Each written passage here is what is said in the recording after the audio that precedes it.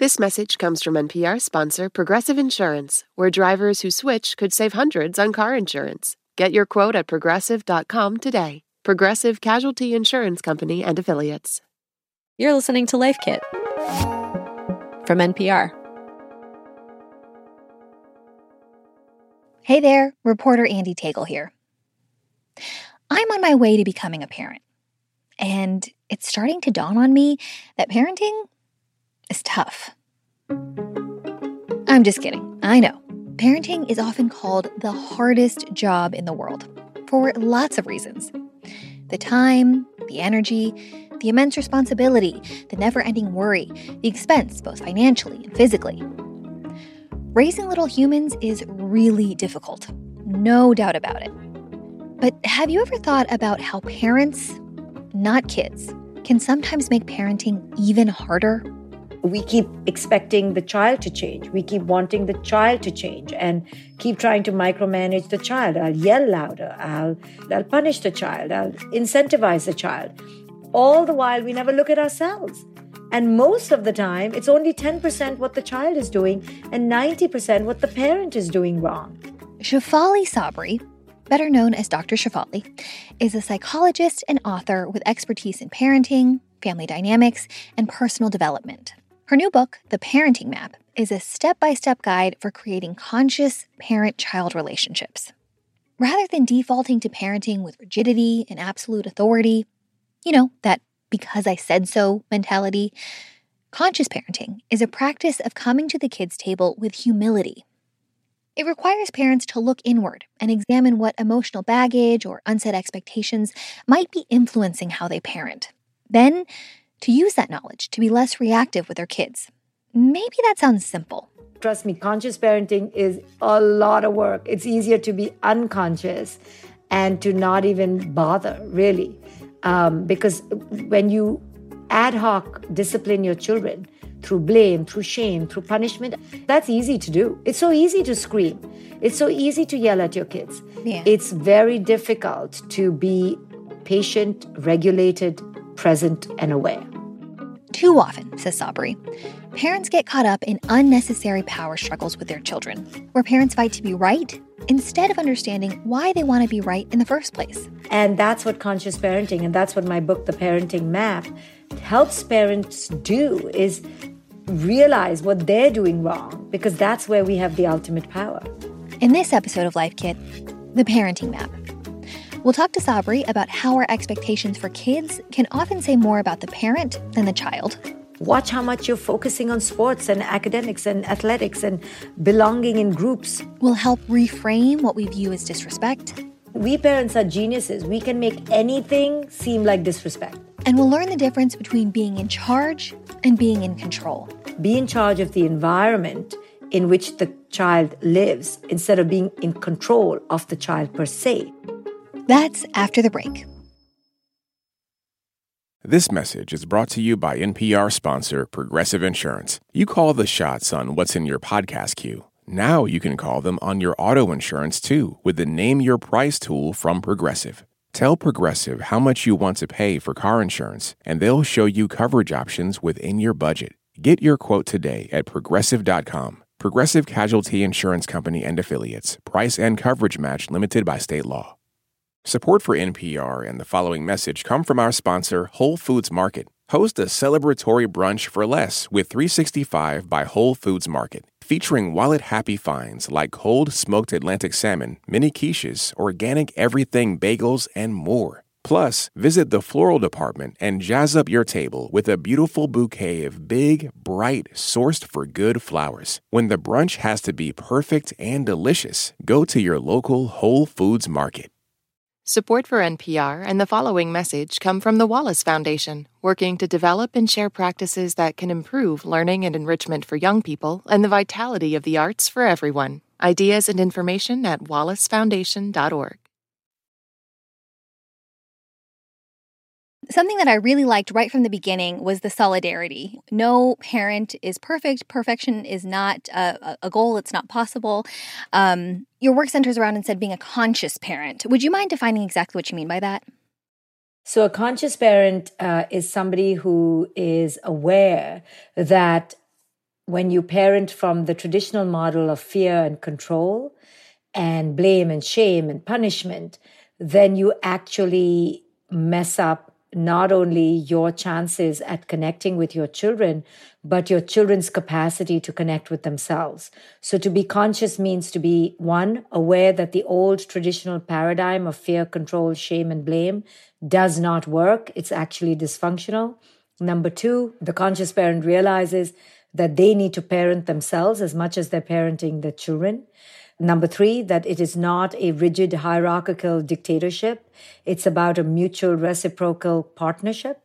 Number four, our children are here to awaken us, to be our greatest teachers.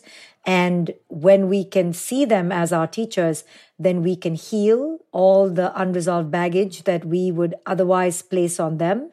And through this healing, we actually then connect to them and allow them to be whole and complete and abundant as they are.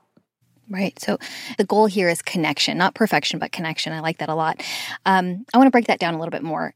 The first step in your process, what you call moving from frustration to clarity, is a lot about checking your parental ego. You start this section by telling parents, listen, you are going to screw things up. You're going to make colossal mistakes.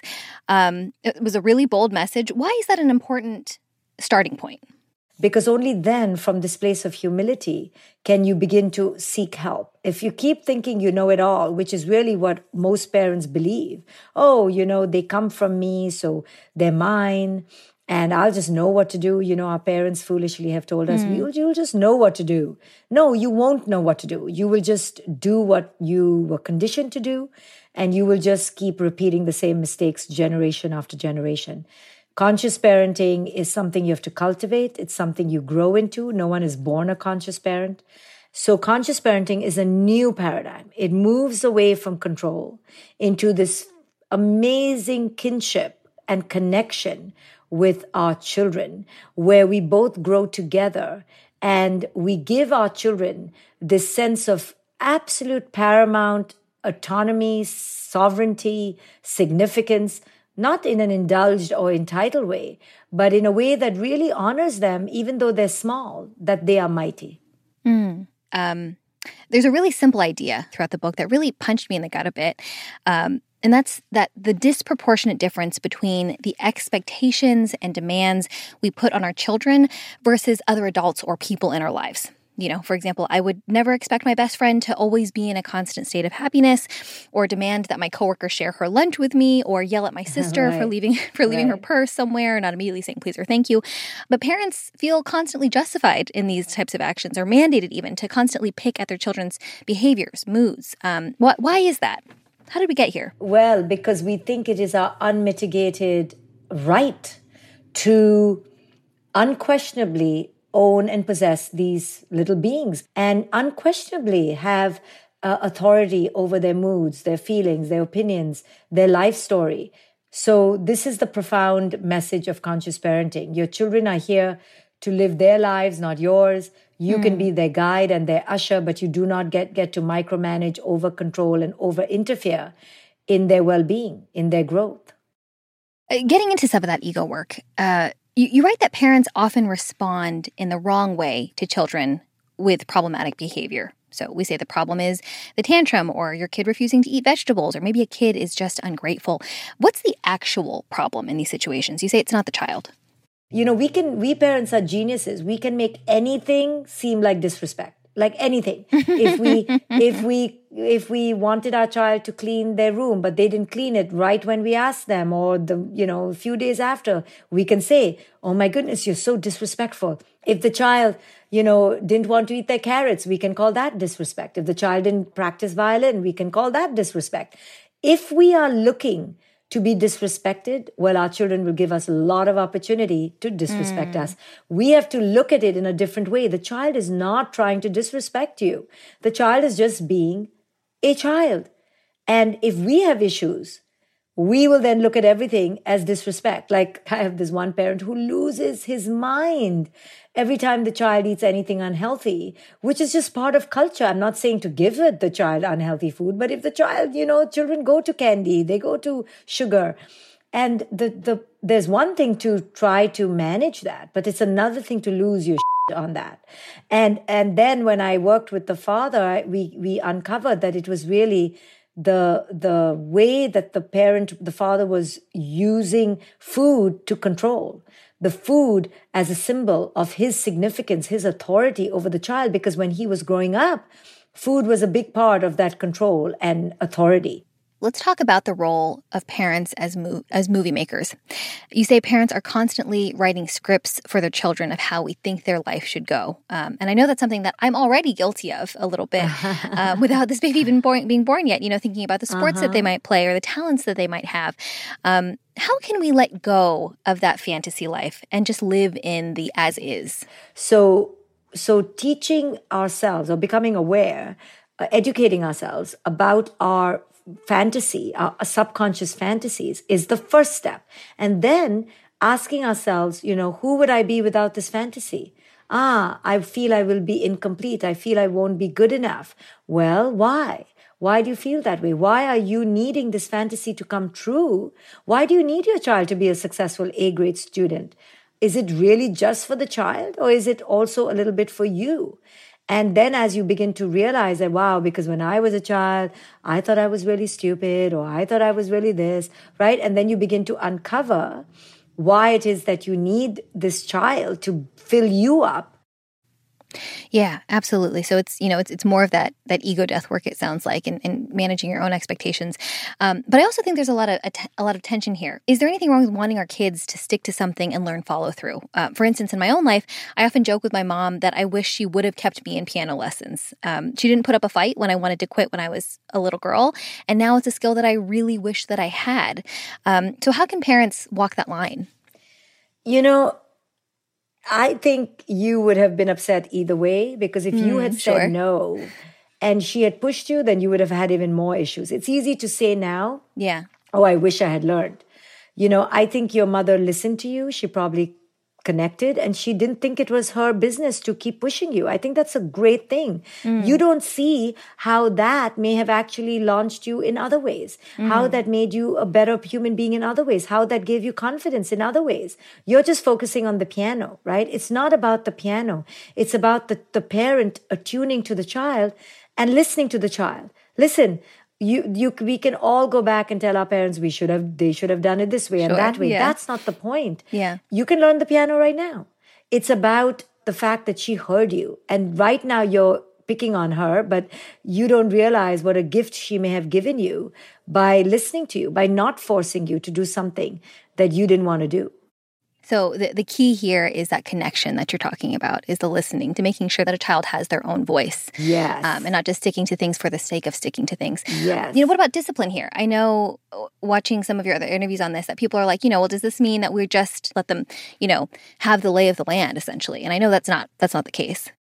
People often, when I say let go of control, people hear, oh, that means it's sex, drugs, and rock and roll. And I go, no, that is not, people go, they just swing the other way. I talk about how conscious parenting, and I explain in every step of the way, it's about really connecting and quote unquote disciplining yourself so that you're not a rageful, dysregulated human being. And then, of course, creating conditions for them to feel safe, for them to be guided. So it's just letting go of the extreme blind reactivity. It's a lot harder to be calm in those moments. It's a lot harder to find kindness and compassion. So what this sounds like to me is the difference, as you say in the book, between being in charge rather than being in control of your children. I would love to just walk our listeners through an example of that. Maybe we could go back to that meltdown moment in the park that you opened the book with your daughter. What would being in charge versus being in control look like at that time? Right. So let me explain what in charge versus being in control means. I always say be in charge, but don't be in control. What that means is be in charge of the environment in which the child lives instead of being in control of the child per se. So what that means again is, like, if your child is, eating cookies and you're yelling and you're screaming at your child, that is being in control. Instead of doing that, you, enter being in charge of the conditions. Just don't have the sugar at home, right? Don't have that. in your home. So you move away from being in control of the child. Don't eat the cookie, don't eat the cookie, don't eat the cookie, to being in charge of the environment where you simply take out all the cookies. You don't have it in your house. You don't have it around. In that example of when I took my daughter to the park and she did not want to leave the park and had a big meltdown, I was losing control and I was losing my mind. Instead, I needed to step into being in charge. So what I needed to do was set it up better, give her more warning, expect the pushback, make sure that her needs were met as well, and really be mindful about how I was setting her up. So in all these ways, we can set it up better. Like many parents take their children to Target, for example, or to Disney World. And then we're getting upset with them. So be very certain that when they go there, they're going to want all the toys. And then there's going to be a meltdown, right? So be aware of the environment. Be aware of what you're setting up around the children more than simply focused on, controlling your child. Let's talk a little bit about autonomy, because every parent, I imagine, wants to raise a critical thinking, independent child who, as you say, has lots of different features, isn't just one person, one thing, one dimension. But it's also really hard for parents to avoid that savior complex, swooping in, saving the day before kids can hurt or fall or fail. Why is it important to stop the meddling, and how can parents start to do that? We rob our children of the very thing we think we want them to become, which is autonomous. But autonomy means they have to make their own mistakes, right? So it's not so much that you don't guide them and you don't teach them, but it's the attachment with which you do so, right? But we absolutely have to keep our children safe. There we can be rigid. There we can be vicious protectors of our children. But even there, let me tell you, you can't never allow them to go to a friend's house. So life has risk. Being a parent comes with a lot of risk. So you have to just manage your anxiety around that, because you can't overprotect your children either, right? You can't always be around 24/7. You can do the best you can, but ultimately, internally, you're going to have to release them to the world and to the cruelty of the world. Moving on to another big idea in the book, I want to break down the myth of unconditional love and if-then parenting, because we hear this again and again and again and again, that parents should, could, will, as soon as the child is born, love their children unconditionally. What is problematic about that? What do you want people to know about unconditional love when it comes to parenting? That, we don't have unconditional love until we have consciousness. I always say love without consciousness is possession, ownership, and control. So we think we have unconditional love, but actually our love is full of conditions, such as, if you're a good child, you will listen to me, or if you really love me, you would care about what I say, right? So we have so many subtle, unconscious conditions embedded in our parenting. We just don't want to be told about it, right? We don't want to own it. So I always help parents to see how conditional their love is, how they can do better, how they can remove those tentacles of control and truly have an honest relationship where you're not binding your children to your dictates and calling it love, right? So many times we're so dictatorial, but then we're not calling it dictatorship. We're calling it love, right? It's because I loved you that I yelled at you. It's because I love you that I think you should cut your hair so that you become, more acceptable in society. Or it's because I love you, I want you to become a doctor and I'm pushing you and I didn't talk to you for 3 months when you told me you wanted to be a dancer, right? So we so call it love, but that's often a lie and a cop-out, and parents don't want to hear that. What's the fix here? How can parents, knowing that it's unconscious a lot of times, or it's hard to know when you've crossed that line, how can parents be more aware? Well, I teach this, step by step. I teach parents to become more aware, uncover your patterns, watch how much you're focusing on sports and academics and athletics and belonging in groups and instead of truly accepting your child for who it is they are. I have a whole step here talking about how to connect to your children's essence and how important it is to recognize how each child comes with a superpower, and it's up to you to highlight that superpower and to amplify it.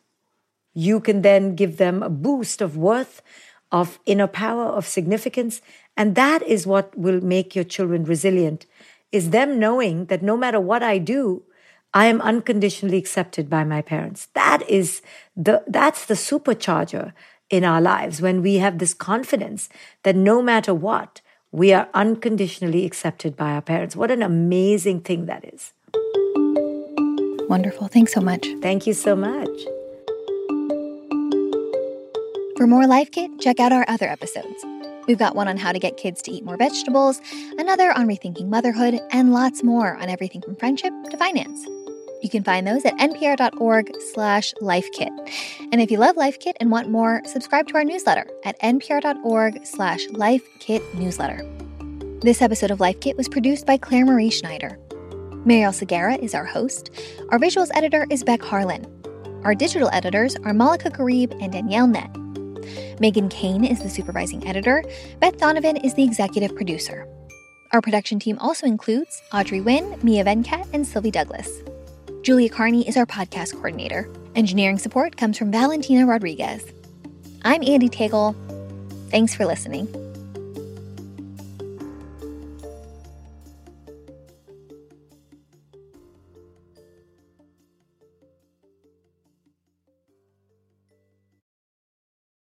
This message comes from NPR sponsor Discover. Tired of not getting a hold of anyone when you have questions about your credit card? With 24/7 live customer service from Discover, everyone has the option to talk to a real person. Limitations apply. See terms at discover.com/creditcard. This message comes from NPR sponsor, the Schizophrenia and Psychosis Action Alliance, shattering barriers to treatment, survival, and recovery. People with schizophrenia can recover and thrive. More at wecanthrive.org. All that sitting and swiping, your body is adapting to your technology. Learn how and what you can do about it. I really felt like the cloud in my brain kind of dissipated. Once I started realizing what a difference these little breaks were making, there's no turning back for me. Take NPR's Body Electric Challenge. Listen to the series wherever you get your podcasts.